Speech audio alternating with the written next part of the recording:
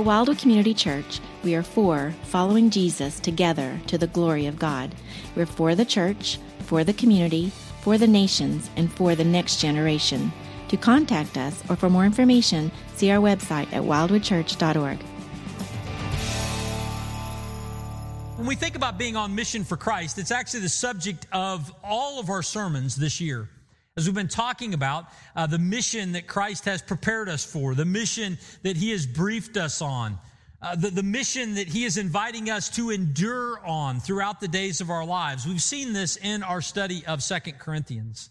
And last week, we began a series on a specific section of 2 Corinthians that is going to focus on our opportunities to participate in serving the Lord with our finances. And we are seeing this in chapters 8 and 9. Today, we're going to be in part 2 of this series, looking at verses 8 through 15 of 2 Corinthians 8. Before we look at those verses together, I just want to ask you all a question, and that is this. Do you ever have good intentions for something, but you don't follow through on the action? Does that ever happen to anybody? Or is it just me? Good intentions without the follow through. Think about this with our healthy eating plans. Oftentimes we say, I'm going to eat healthy. We make that determination. We have that good intention. And then we see the Twinkies, right? And it's challenging, the intention to the follow through. Or we think about it with exercise. We say, I'm going to exercise, and then we hit the snooze bar. Our intentions do not always match our actions.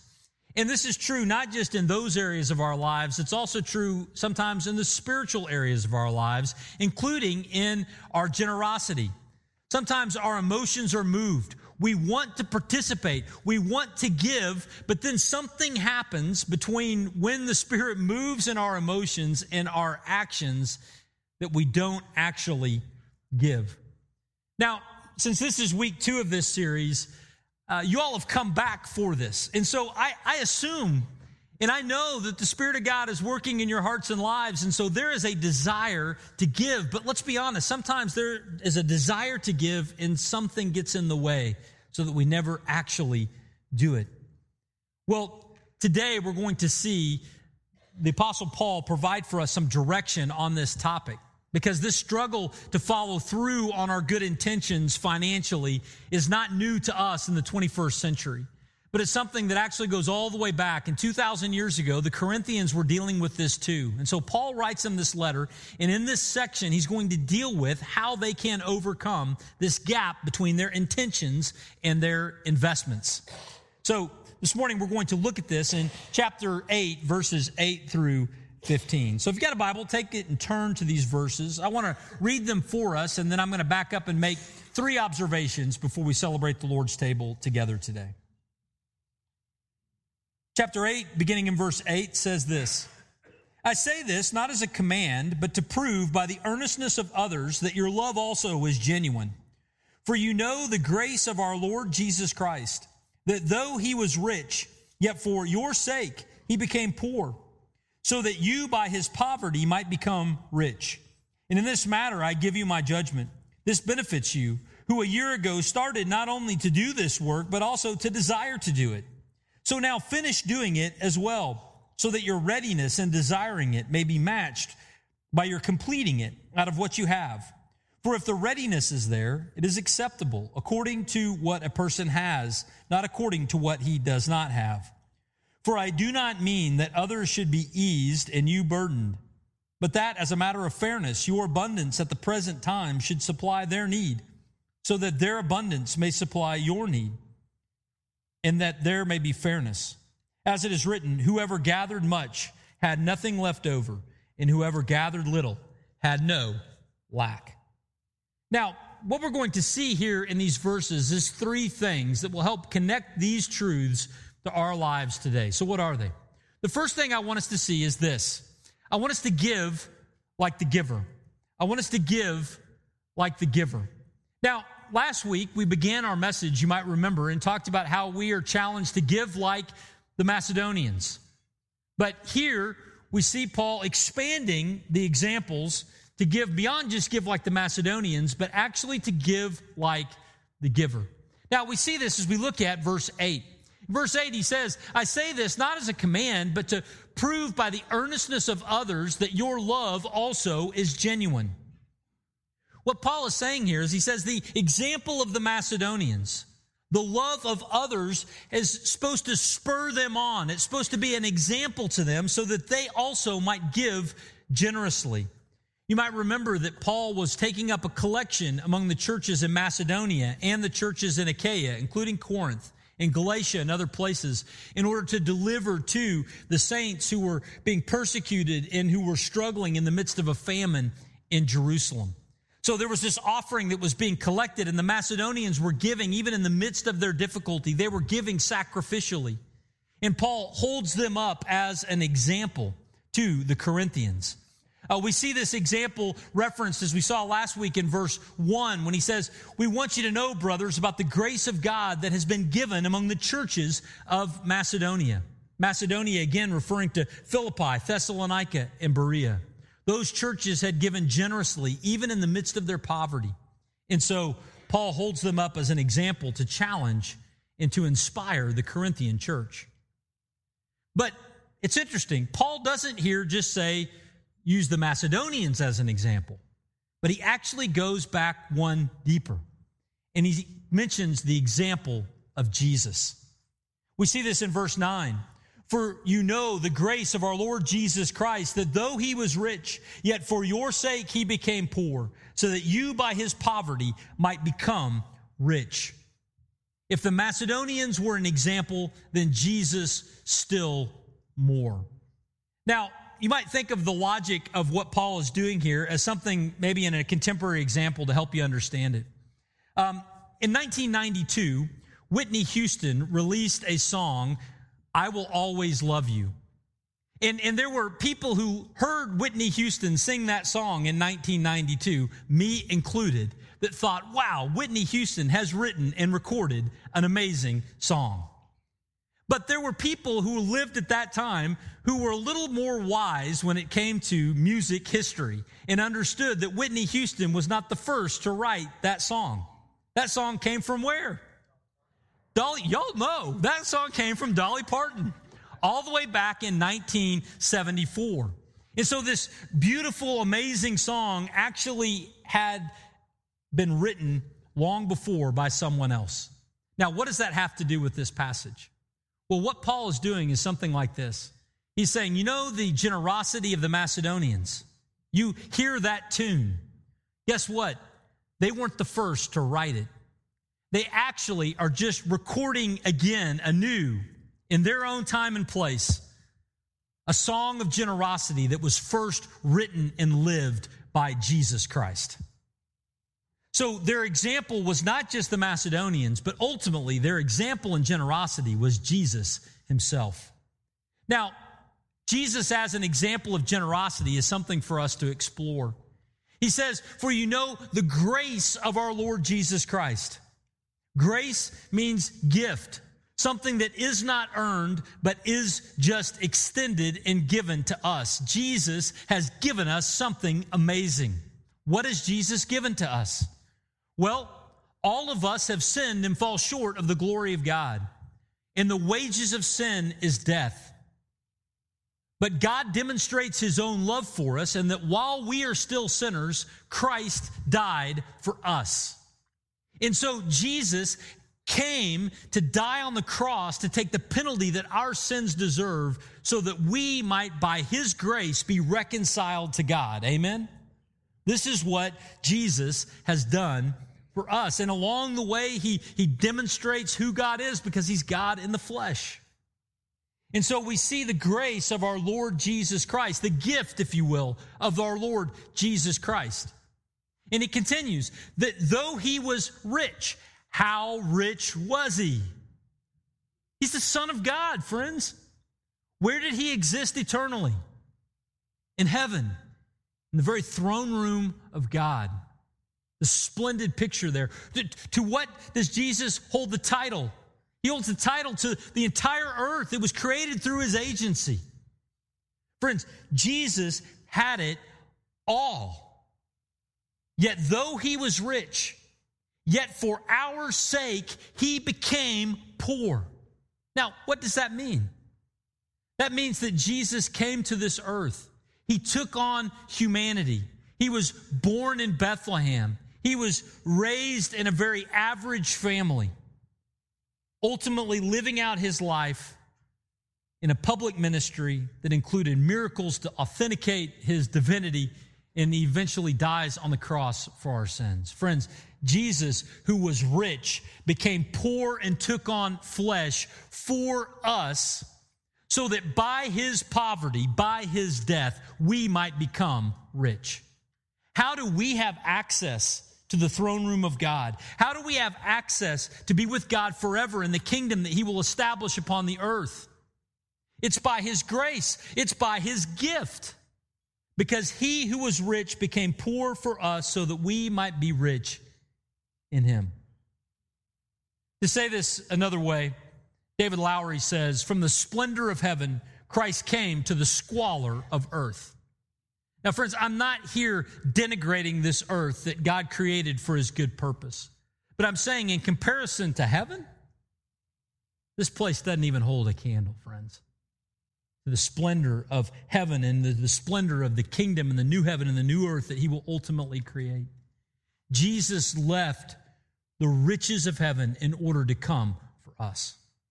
This is what is talked about in Philippians chapter 2 when it says of Jesus, who though he was in the form of God, did not count equality with God a thing to be grasped, but emptied himself by taking the form of a servant, being born in the likeness of men. And being found in human form, he humbled himself by becoming obedient to the point of death, even death on a cross. So when we think of generosity and examples that should inspire us towards generosity and giving, we might think of others, we might think of the Macedonians, but ultimately that ought to point us right back to Jesus, the supreme example of grace, giving, and generosity, who has given it all, paid it all for us. Now, how do we connect this and respond in our own lives? Well, a few thoughts. The first thought is this. We need to recognize where true wealth comes from. We need to recognize where true wealth comes from. What do we need the most? We need forgiveness. We need relationship. We need hope. We need someone who has conquered death. We need to be rightly related to the God who we will be accountable to one day.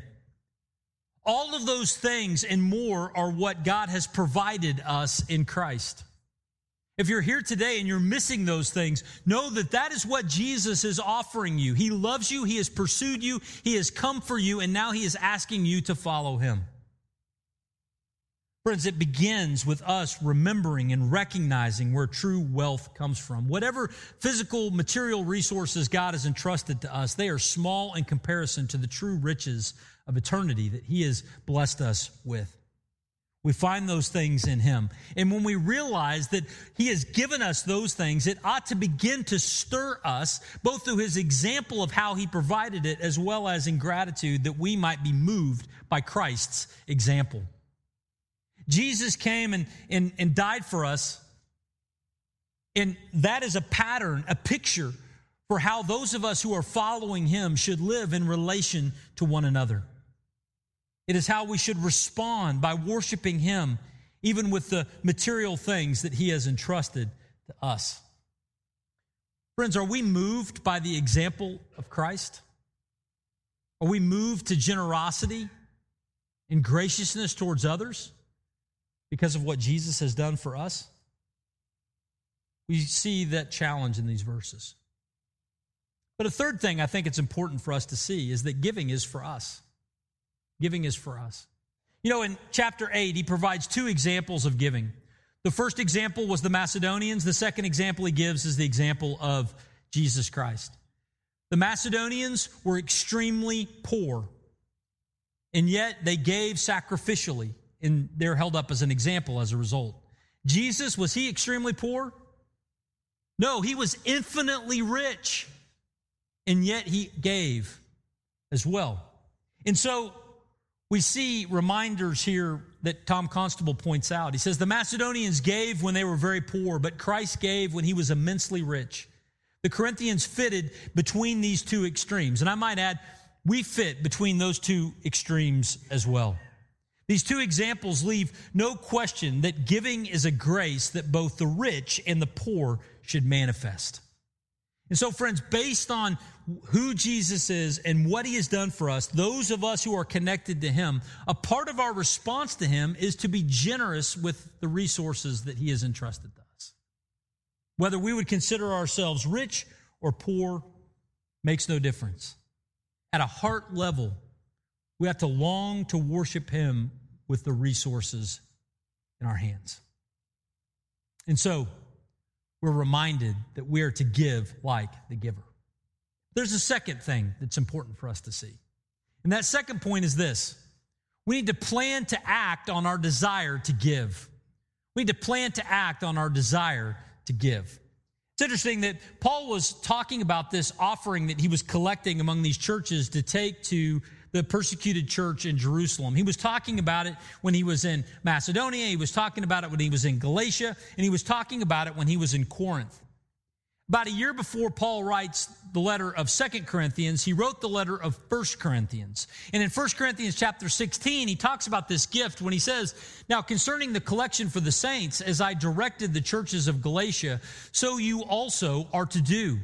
And when I arrive, I will send those whom you accredit by letter to carry your gift to Jerusalem." Paul says, "I've shared with you the opportunity. You responded and said you were interested in that opportunity. And I'm going to come back later to collect whatever offering you have gathered. And you will send some from your group with me, and we will go and we will deliver it to the saints in Jerusalem." That's what he says. Well, verse 6 of chapter 8 give us an update on this plan. It says, "Accordingly, we urge Titus that as he had started, so he should complete among you this act of grace." In other words, they had a good beginning. They had a good desire. They maybe had a good initial step. But he was encouraging Titus to go ahead and help them complete it. And so if this is how it started, how was it going? Well, we find out how it was going in verses 10 and 11. It said, "In this matter, I give my judgment. This benefits you, who a year ago started not only to do this work, but also to desire to do it.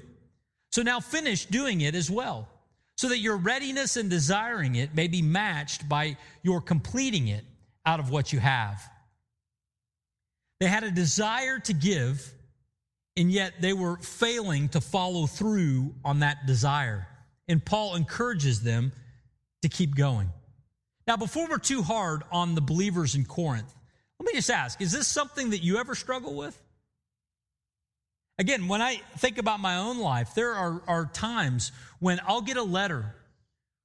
Somebody is going on a mission trip, and I'm encouraged by where they're headed. I'm encouraged by their ministry. I'm excited about it. And we look at that letter, and then it's possible that sometimes that letter that we have a desire to give towards gets added to a stack of paper. And then 6 months later, we look at that stack, and we go, I wonder what's in that stack. And we look through, and we see the trip that happened 3 months earlier. Just being honest with you, at times that happens in our lives. Has that ever happened with you? Has it ever happened that your desire to do something is not turning into an action? Well, friends, this is apparently what was happening with the Corinthians. And so the Apostle Paul writes and gives them some encouragement on how they might close that gap, on how their good intentions might lead to some generous investments. So what does he do? What does he say? Well, he tells them back in 1 Corinthians 16:2, he tells them this. He says, on the first day of every week, each of you is to put something aside and store it up as he may prosper, so that there will be no collecting when I come. What Paul was saying was, he says, if you have this desire, go ahead and get started. Go ahead and break down whatever commitment you have, and each week begin to set aside some money towards this purpose. Now, why is this so important? Well, it's important because our money goes someplace, doesn't it? If we don't begin to take action on where we want our money to go, ultimately it will go someplace else, right? If you have a desire to spend money on one thing and you don't spend it on it, you look up and 3 months later, 6 months later, 9 months later, the money is gone. You've spent it on something else.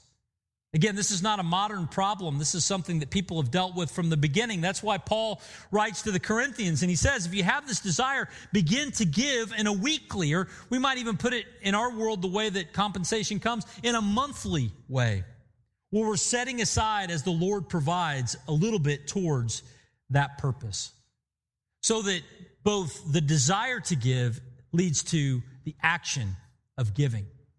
And this is something that we see in Philippians chapter 2, verse 13, where he says of the work of the Spirit, he says, for it is God who works in you both to will and to work for his good pleasure. See, the Holy Spirit that God sends inside of us doesn't just move our emotions. He certainly moves our emotions, but he also can move us to actually act and do things. And what Paul is saying is, he says, because the Spirit resides inside of you, Corinthians, and I would say because the Spirit lives inside of you, Wildwood, and I would say to myself, because the Spirit lives inside of me, Mark, that I can have a belief that God can both stir my emotions to act and provide the opportunity to act. The Spirit leads in both activities. So what can this look like for us? Well, it involves us making a plan to give. Making a plan to give. Just as the Corinthians were instructed to have a plan, so we also must have a plan. So how do we go about making that plan? Well, the first step of that process, I believe, is to pray about giving. To pray, Lord, what would you have us give? What would you have us give sacrificially? And even if you have offered that prayer at some point in the past, maybe go back and get fresh with the Lord in this area and say, Lord, in this current moment in time, with the resources you have entrusted to me, what would you have me to give in this time, in this season of my life? If you're married, you might do that together with a family, gather around.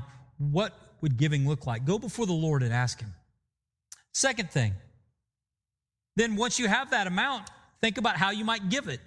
One option is that you might give it all at once. I mean, it's possible that whatever the Lord is leading you to give is money that you already have, so that you might be able to go ahead and offer it.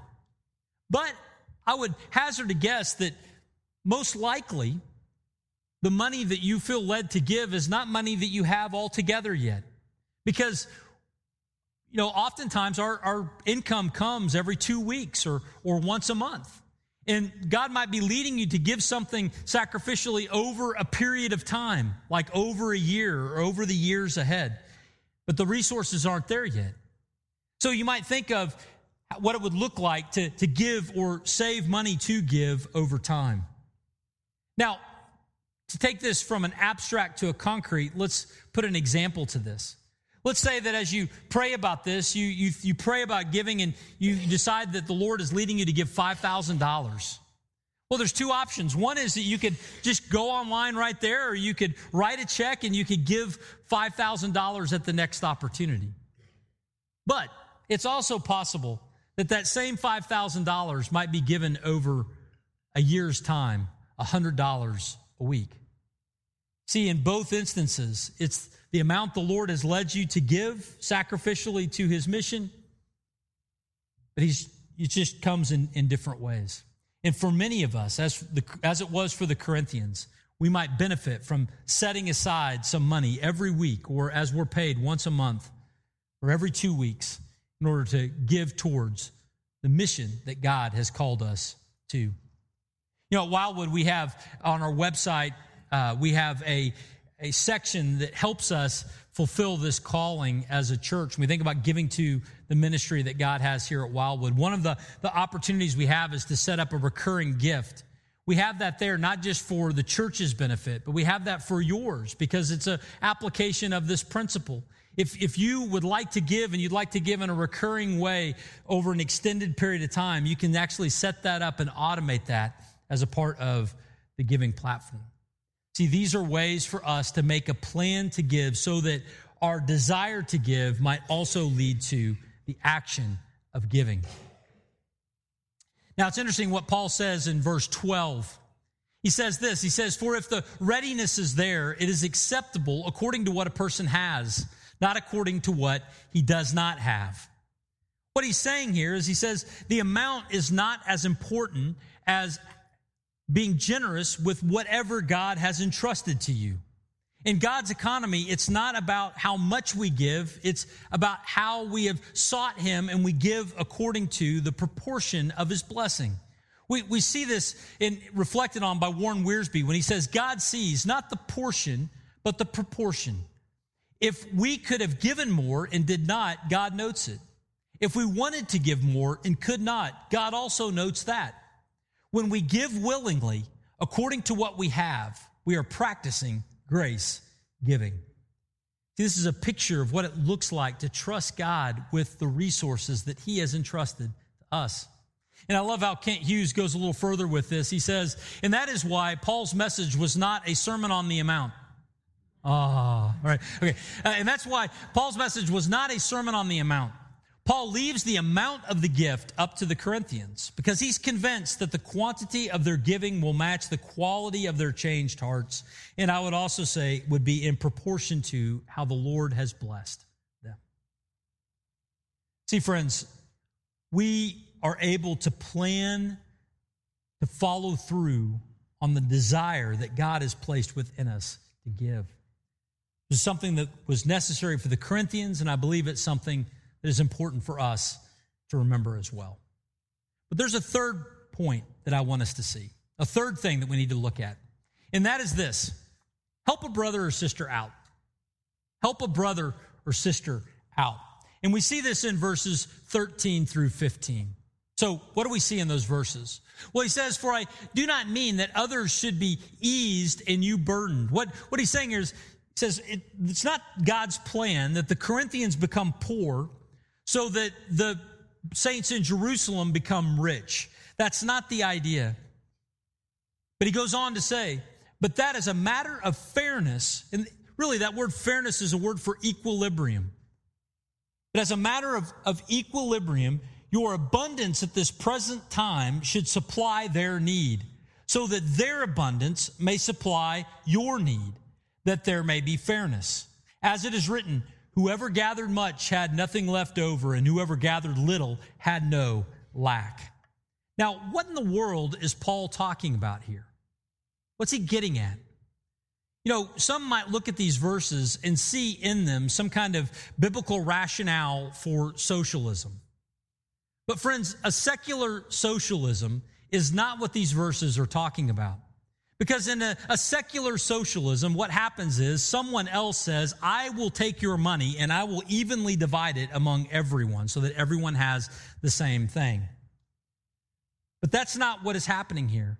This is not a mandatory collection so that everyone has the same thing. Instead, what Paul is getting at here is really family talk.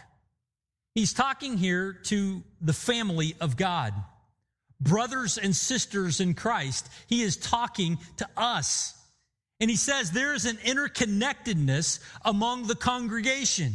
There's an interconnectedness among the church. And even when we extend this a little further, there's an interconnectedness among believers who are in different congregations even around the world. And the goal is not that everyone has the same thing, but the goal is that as the Spirit moves within our hearts, that some who have extra are able to give to some who have needs so that all the basic needs can be met. That is the general idea. That is the challenge that we see here. Now, this is something that has a number of different applications, but one that I want to highlight is just the application for us collectively as a church as it relates to these mission fund projects. You know, if you were with us last week, we talked about how through the abundant offerings that God has provided through you to Wildwood over the last year, we have already set aside from that abundance an amount of money that we want to give towards some projects that are happening around the world. And our motivation for that is that there are real needs that our brothers and sisters in Christ have around the world that we want to take these offering dollars and send them forward so that our abundance might help meet their opportunities so that God might be glorified and their needs might be met. There are 5 different projects that we have identified as opportunities. One of them is an evangelism project in Brazil. One is some relief efforts in different parts of the world, a Bible translation project in Indonesia, church planning in Spain, or leadership training of pastors in the Middle East. In each of those instances, we have an abundance, and yet there are places in the world that have great needs. We think about Brazil. There are tribes of people in need of hearing the gospel in their own language. The Jesus film takes the gospel of Luke, puts it to film, and tells the story of the gospel in the words of different people groups. A gift from us would help translate that into another tribal language so that the gospel might be shared more clearly there. We think about the situation of the relief efforts. Right now, around the world, there are some real challenges in places like Ukraine, where the war is tearing things apart. Situations with the earthquake in Turkey, or civil wars and famines and droughts in Africa and other places. One of our partners, Samaritan's Purse, is on the front lines in those areas, help delivering relief to people in those areas and proclaiming Christ and making it clear so that our abundance might be connected to that opportunity for Christ to be known. We think about the situation with Bible translation. How many Bibles do we have in English? How many Bibles do you have in your house? Friends, we are surrounded with the Word of God, and yet there are places in the world where the Word of God is not in their heart language. One of those is a tribe in Indonesia, so that we might take up an offering to work with Wycliffe to help translate the Scripture into the language of a people that do not have the Word of God right now, so that our abundance might help meet that need. You know, how many churches are there? How many evangelical churches are there, even in Norman? Many, many in our community. And yet there are places in the world where there is not that same provision. One of those places is Spain, where there are entire cities of considerable size without a evangelical, gospel-centered congregation. And yet there are partners that we have there who are helping to meet that need. People like David Robles, who are there helping to train pastors, and a gift going in that direction would help provide some startup costs for those church leaders. And, you know, we're so blessed in that so many on our staff here have had formal theological training, and yet there are places in the world where leaders of congregations have none. In the Middle East, we have a partner who's training pastors in the truth of the gospel, and a gift will help provide and deliver that training in very creative and important ways to pastors who are out in the field. See, these are all projects where our abundance might lead to an opportunity for us to partner together with brothers and sisters in Christ around the world for the proclamation of the gospel, and so that their basic needs might be met. So, how do we determine where these go? Well, in your bulletin, there's a little handout.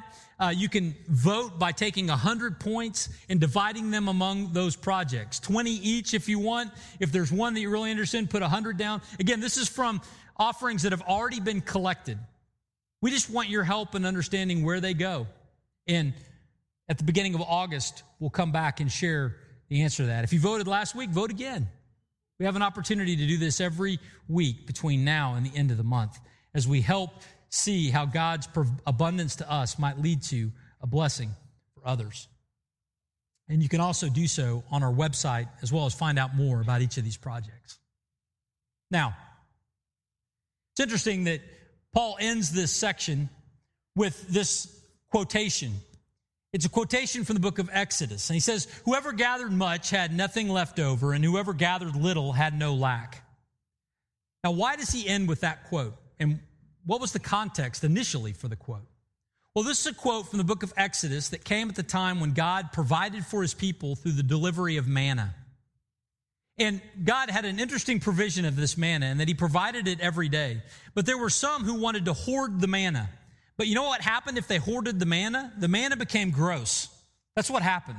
It's part of God's judgment. He didn't want them to hoard it, but he wanted them to share that across the people of God. And friends, Paul closes with this as a way to remind us of the danger and the temptation of just hoarding the resources that God has entrusted to us.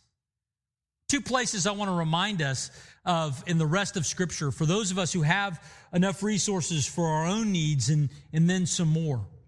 Two different passages that I think are helpful. One is when Jesus preaches in the Sermon on the Mount, not the Sermon on the Mount, the Sermon on the Mount in Matthew chapter 6. Jesus says this, "Do not lay up for yourselves treasures on earth where moth and rust destroy and where thieves break in and steal, but lay up for yourselves treasure in heaven where neither moth nor rust destroy and where thieves do not break in and steal. For where your treasure is, there your heart will be also." Friends, Jesus is reminding us of the fleeting nature of resources, that we might use them not just to hoard to ourselves, but to employ them in God's work. And we are reminded of this also in 1 Timothy chapter 6, where he says, "As for the rich in this present age, charge them not to be haughty, nor to set their hopes on the uncertainty of riches, but on God, who richly provides us with everything to enjoy. They are to do good, to be rich in good works, to be generous, and to be ready to share, thus storing up treasure for themselves as good foundation for the future, so that they may take hold of that which is truly life." Friends, all this together reminds us that not only do we gather resources as a church and we use them for mission, but also that all of us would have a category for maybe saving a little each month for those occasional opportunities to help bless a brother or sister in Christ who are in some kind of economic challenge. After all, we're a part of a family together. We see Paul encourage in this way in these verses.